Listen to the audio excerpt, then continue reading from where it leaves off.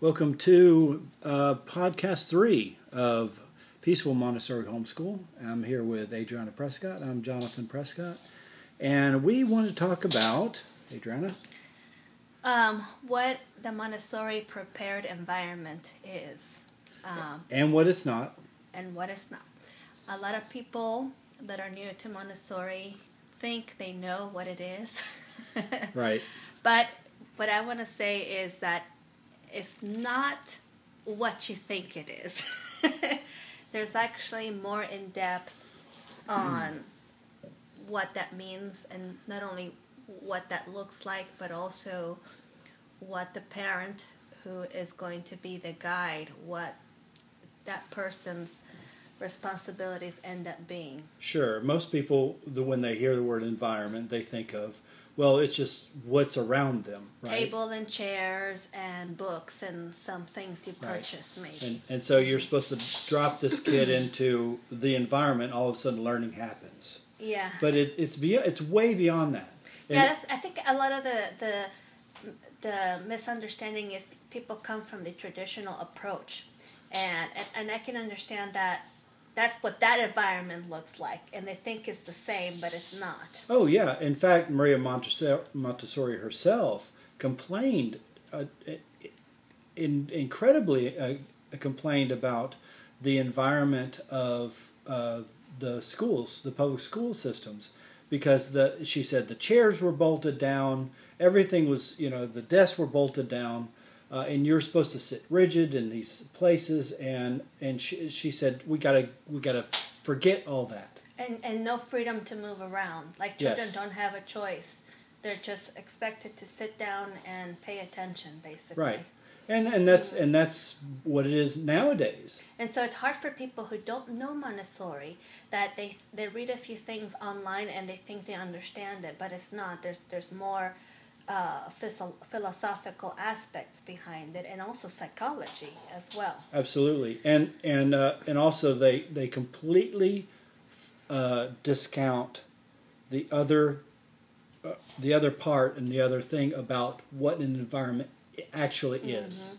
Montessori is a completely different method, and to really understand it before you apply or prepare the environment for a child, you really need to understand the philosophy behind it and the methods, and two books that I think are really good prerequisites to understanding. They actually talk about how children learn, and also the psychological aspects under the different stages of development. Very interesting reads. One of them is The Secret of Childhood. This is written by Maria Montessori. And the other one, also written by Maria Montessori, is called The Absorbent Mind. Yes. Two very good books that are really must-haves, and you have to have these as prerequisites before you actually attempt to have a prepared environment. Right. And again, we most listeners will probably still think about the environment. But I've read The Absorbent Mind. I've read parts of The Secret of Childhood, but I'm very familiar with a lot of the other books of Maria Montessori, her notebook and stuff like this. So yeah, and she's very scientific. The way that she writes is also very different. She was the first female doctor in Italy in a time when it wasn't quite as accepted for women to have those kind of, or pursue those kind of careers. But she's very clinical in the way that she writes, and I kind of like that, very straightforward and direct in my perspective. She writes about her observations in children, and again, she observed and studied for many years on how children learn, what comes natural to them, and as opposed to how learning is forced upon them. So right. she kind of her watching children, how they do things naturally, and because they're gonna learn, right? We're humans. Right. We have naturally we're very curious and we want to discover, and so a lot of her her method is taking on that natural aspect on how children learn. Right. So basically, we have Maria Montessori, and she's concerned about the children, and she wants to develop a new system. Okay. Mm-hmm. In fact, she starts developing a new system because she's been given these children who were very slow, what they called idiots. Yes, and at that time, children that were not considered normal actually ended up in the insane asylums. Right. With all these adults that are, insane, and then you have children like that. Yes, mm-hmm. And so she was given the unpleasant task because the medical doctors back then they gave, her being the first female, all the female medical doctors. Kind of the worst cases, mm-hmm. And so anyway, here she is. She's got to do something with them. So she's not daunted by this. Mm-hmm. She has to figure out how to do things. Well, I don't think from what I recall reading about her history, I don't think she was given this task. I think she observed. She saw a problem. She saw a problem and saw these children hanging around in there because they were actually, she was working under another doctor, I think like kind of part of the residency, I think, and they were treating the adults in the insane asylum, and then she noticed the children. Yes, she noticed the children, and they were picking up scraps of bread, mm-hmm. and they were looking at them.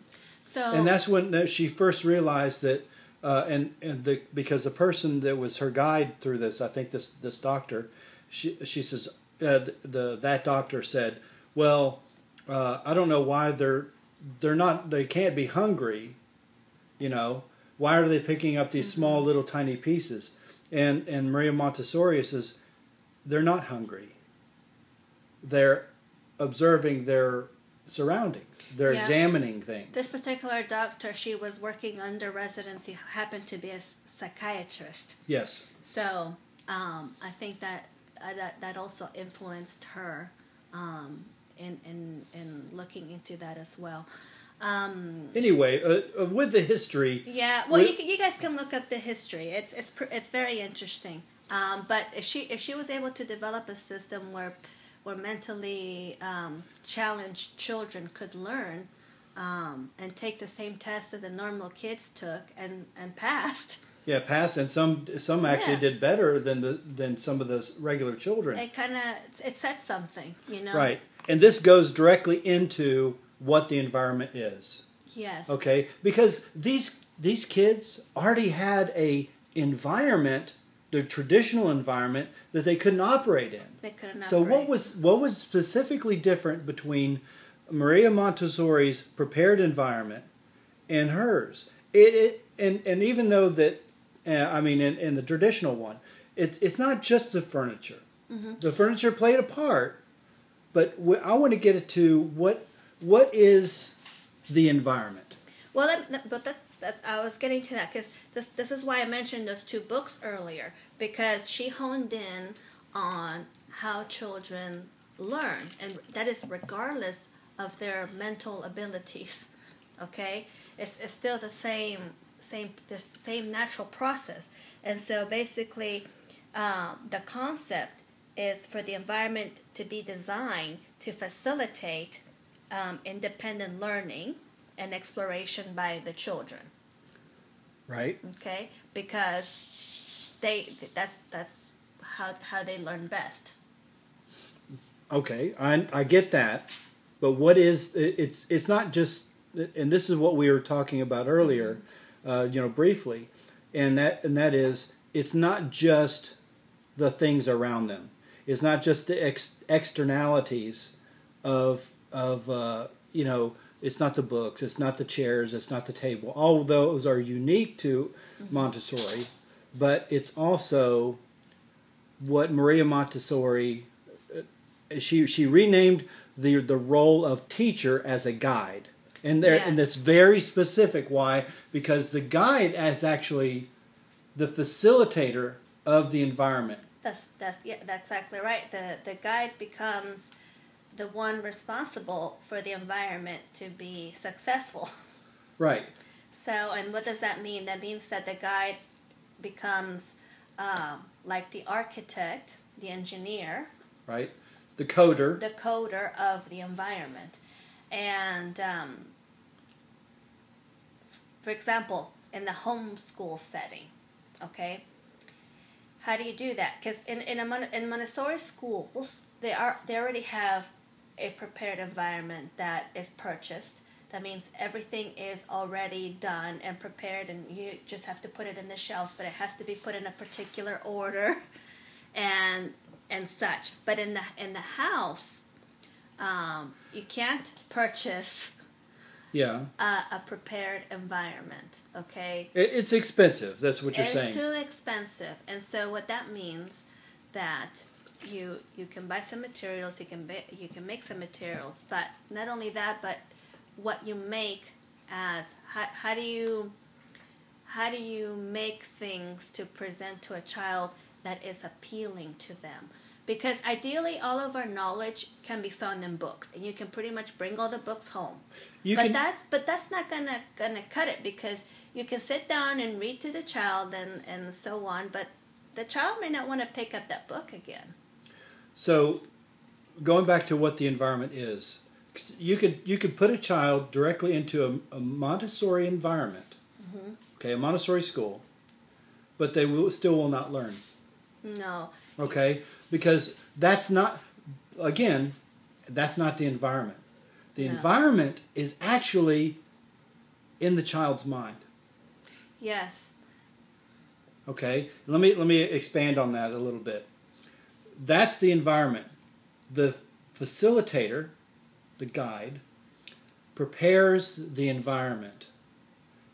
He or she, the facilitator, prepares the environment of the child's mind. Mm-hmm. Okay, they do that with the externalities, the books, the lessons, Mm-hmm. the tables and chairs. Mm-hmm. Okay. Yep. Yeah, go right ahead. Let me expand. Like I said, you could basically bring all the knowledge into a room with just books, but that is it's not going to cut. All the information is there, though. But what the guide becomes is you become a translator of that abstract knowledge, and you translate it and transform it into concrete things. Right. Okay? You translate it into a way that children can manipulate, right? Mm-hmm. For example, you bring a book about zoology or animals and so on and so forth. So what all the information is there, but the kid is going to read a little bit, and then it may not want to. So it's not appealing. It's not appealing. It's not fun. It's not going to make the child want to look at it and manipulate it and learn. So in that regards, it's at that moment, it's not a prepared environment. No. So you have to translate the information. So what do? You create charts, you create cards, and there are specific cards in Montessori that they're called 3-part cards. Okay, and it's a way to put all that abstract information into a concrete way that children can manipulate it. The guide needs to prepare that. Okay, and it's a really like you said, mm-hmm. the guide is the architect, Mm-hmm. the facilitator, the coder, the engineer of the prepared environment. The prepared environment is actually the mind of the child. Yep. Okay, and so this is important because we get hung up so much. We have to have this and that and the other thing, Mm-hmm. but we really miss. And this is what Maria Montessori discovered is it's the mind of the child, and the prepared environment changes as the child goes through its stages of learning. Exactly. And so the guide, he has to be completely ready. Yes. So basically, one example of that is when you bring in a new material into the classroom. That's the best time to, like, first grade and second grade. There's a lot of materials introduced for the first time, and the child is incredibly interested in this new material, wants to touch it, wants to know everything you can do about it. So that's the time to actually show what can be done. Yeah. Okay, and you can have little exercises on cards for them. Okay, because we don't do worksheets. We don't do tests in Montessori, but you have activity cards. Right. A much more fun way that they can independently say, pick a card. Oh, I want to do this activity on my own, and so they can work on something independently. Okay, you may have to do the lessons. I explained this a little bit more in other videos, I think. If not, Montessori's books might explain that. But there's 3 period lessons, and they're different. But you can give the lessons to the children the first time, but after that, they know how to do it, so they can independently explore and discover further on their own. So, and their self-corrected activities, where if there's things that they need to do, the answers are on there too, so they can check themselves. Yes. So very, very independent learning. They can go in there and try different things, and it's done in a fun way. It actually grabs the children's interest. They're not dull. They're not mundane. They're not these unattractive. So how would you describe what it means to? I mean, so the environment is more than just things. It's more than just things on the shelf. Right. Yes. And it is more than just books. It's more than just the lesson plans.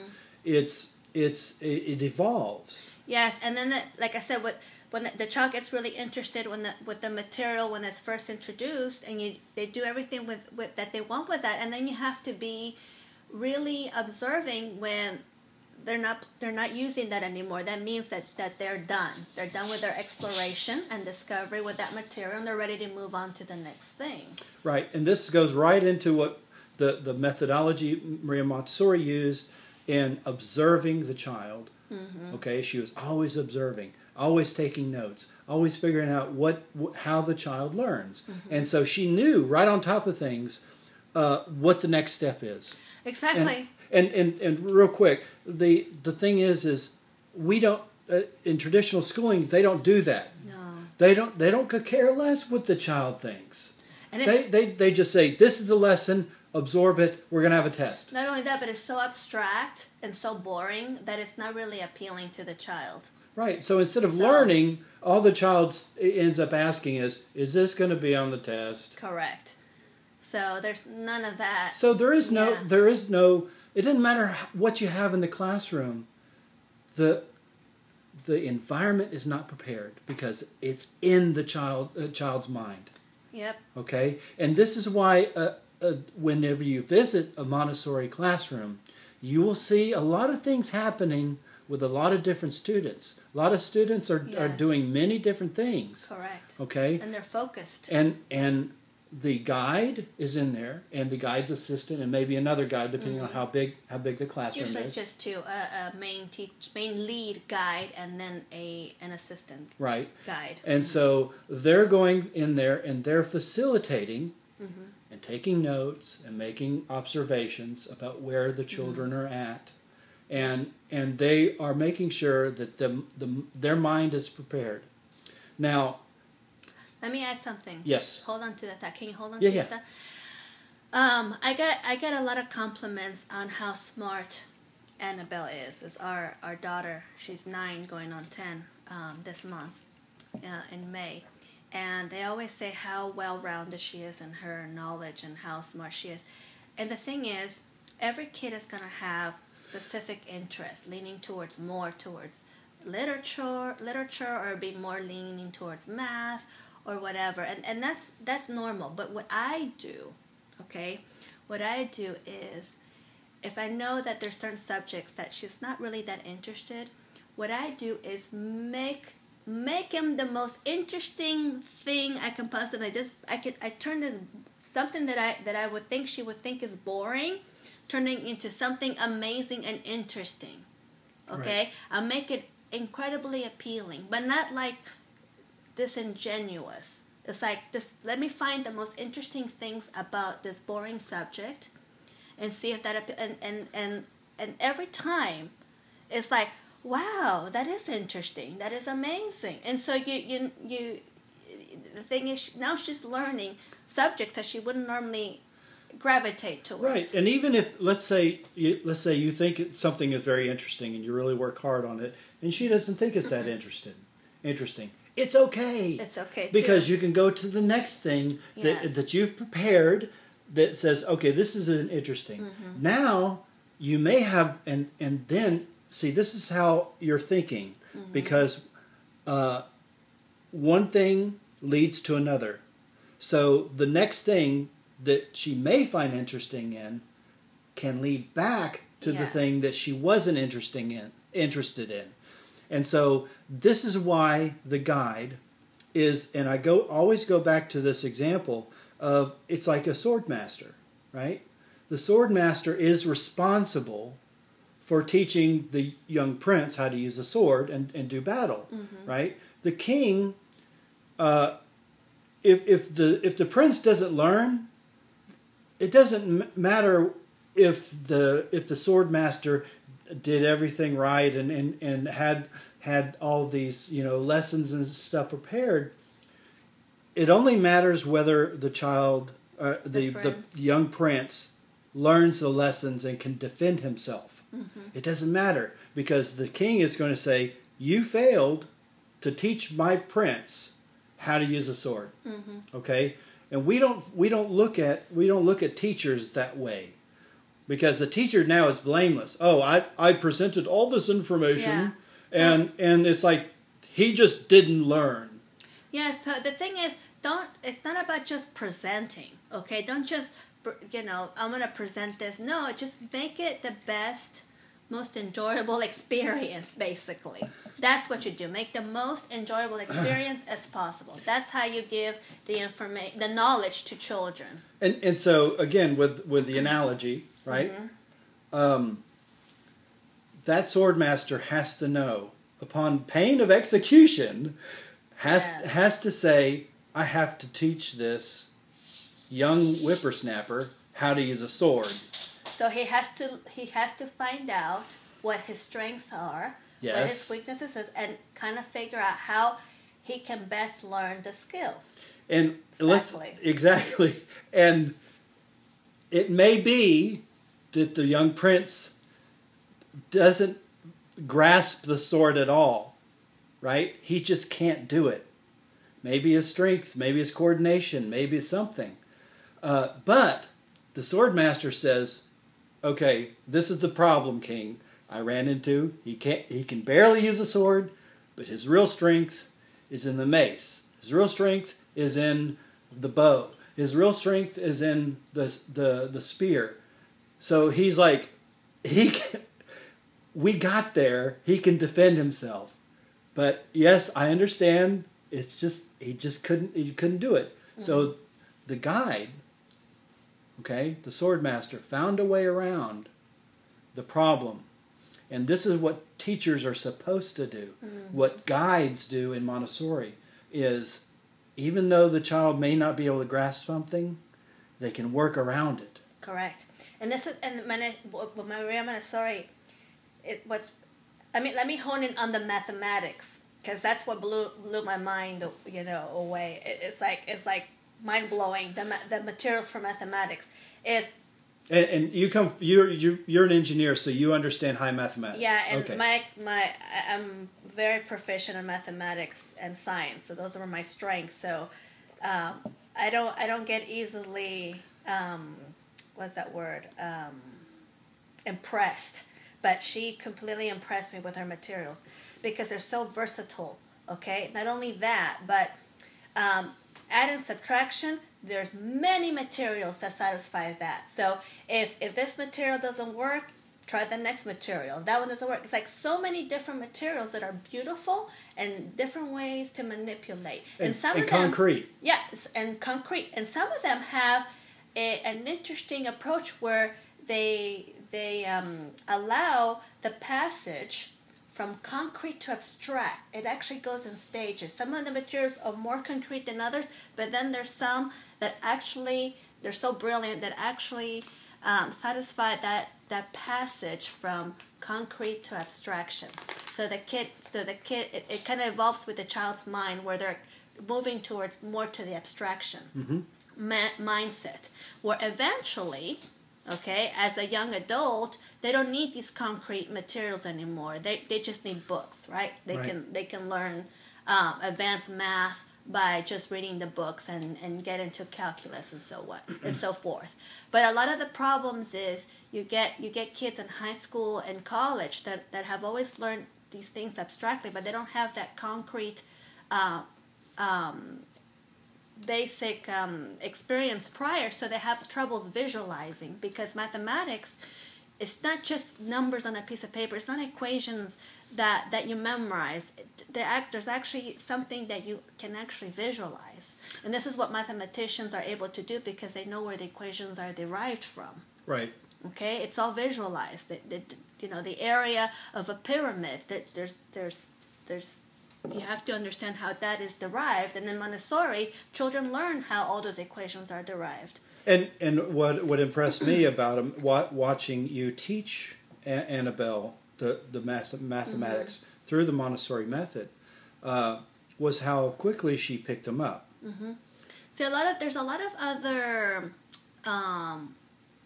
approaches or companies or whatever, like Math UC or whatever, that are incorporating Montessori stuff. Like they have the manipulatives, and so a lot of them are incorporating a lot of the methodology.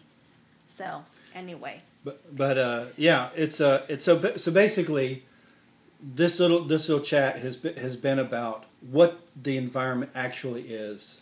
Yes, and it's continuously evolving with the child. Because it's the mind of the child. Exactly. So I started, like, for example, I started in the lower elementary with certain materials, and right now I'm preparing something that's more on the abstract level. Sure. So it's a continuing process. You don't just equip it with materials on the shelves and walk away. That's not how it works. Right, and it's not the externalities, like I mentioned. Mm-hmm. It's not the tables, the chairs. It's not all the books. It's the guide, manipulating the resources around them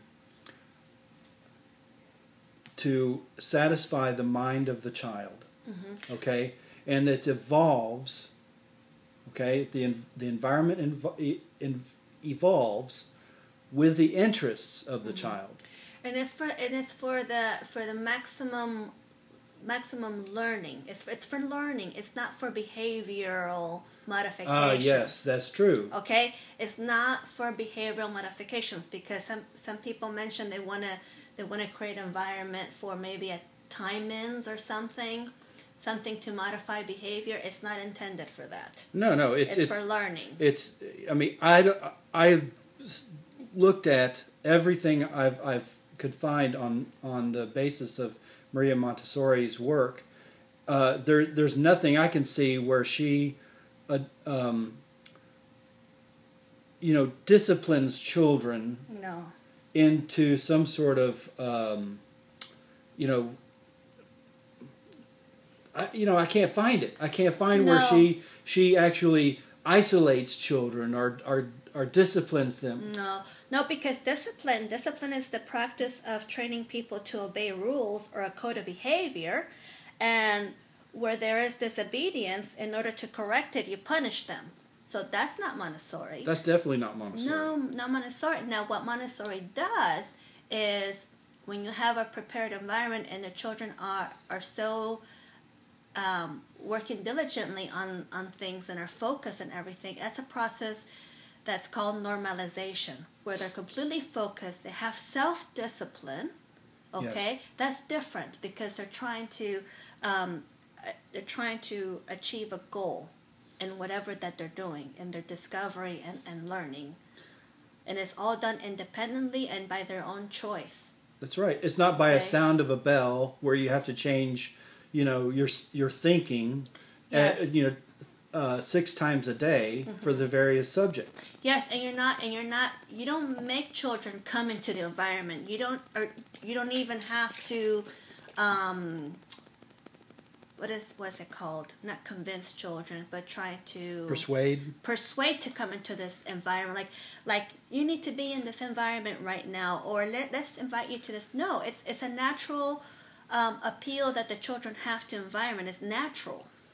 Mm-hmm. Okay, there's no meddling from an adult. You don't have to convince a child to be there. It's the child wants to be there. Right. So it's designed to appeal to the child's senses.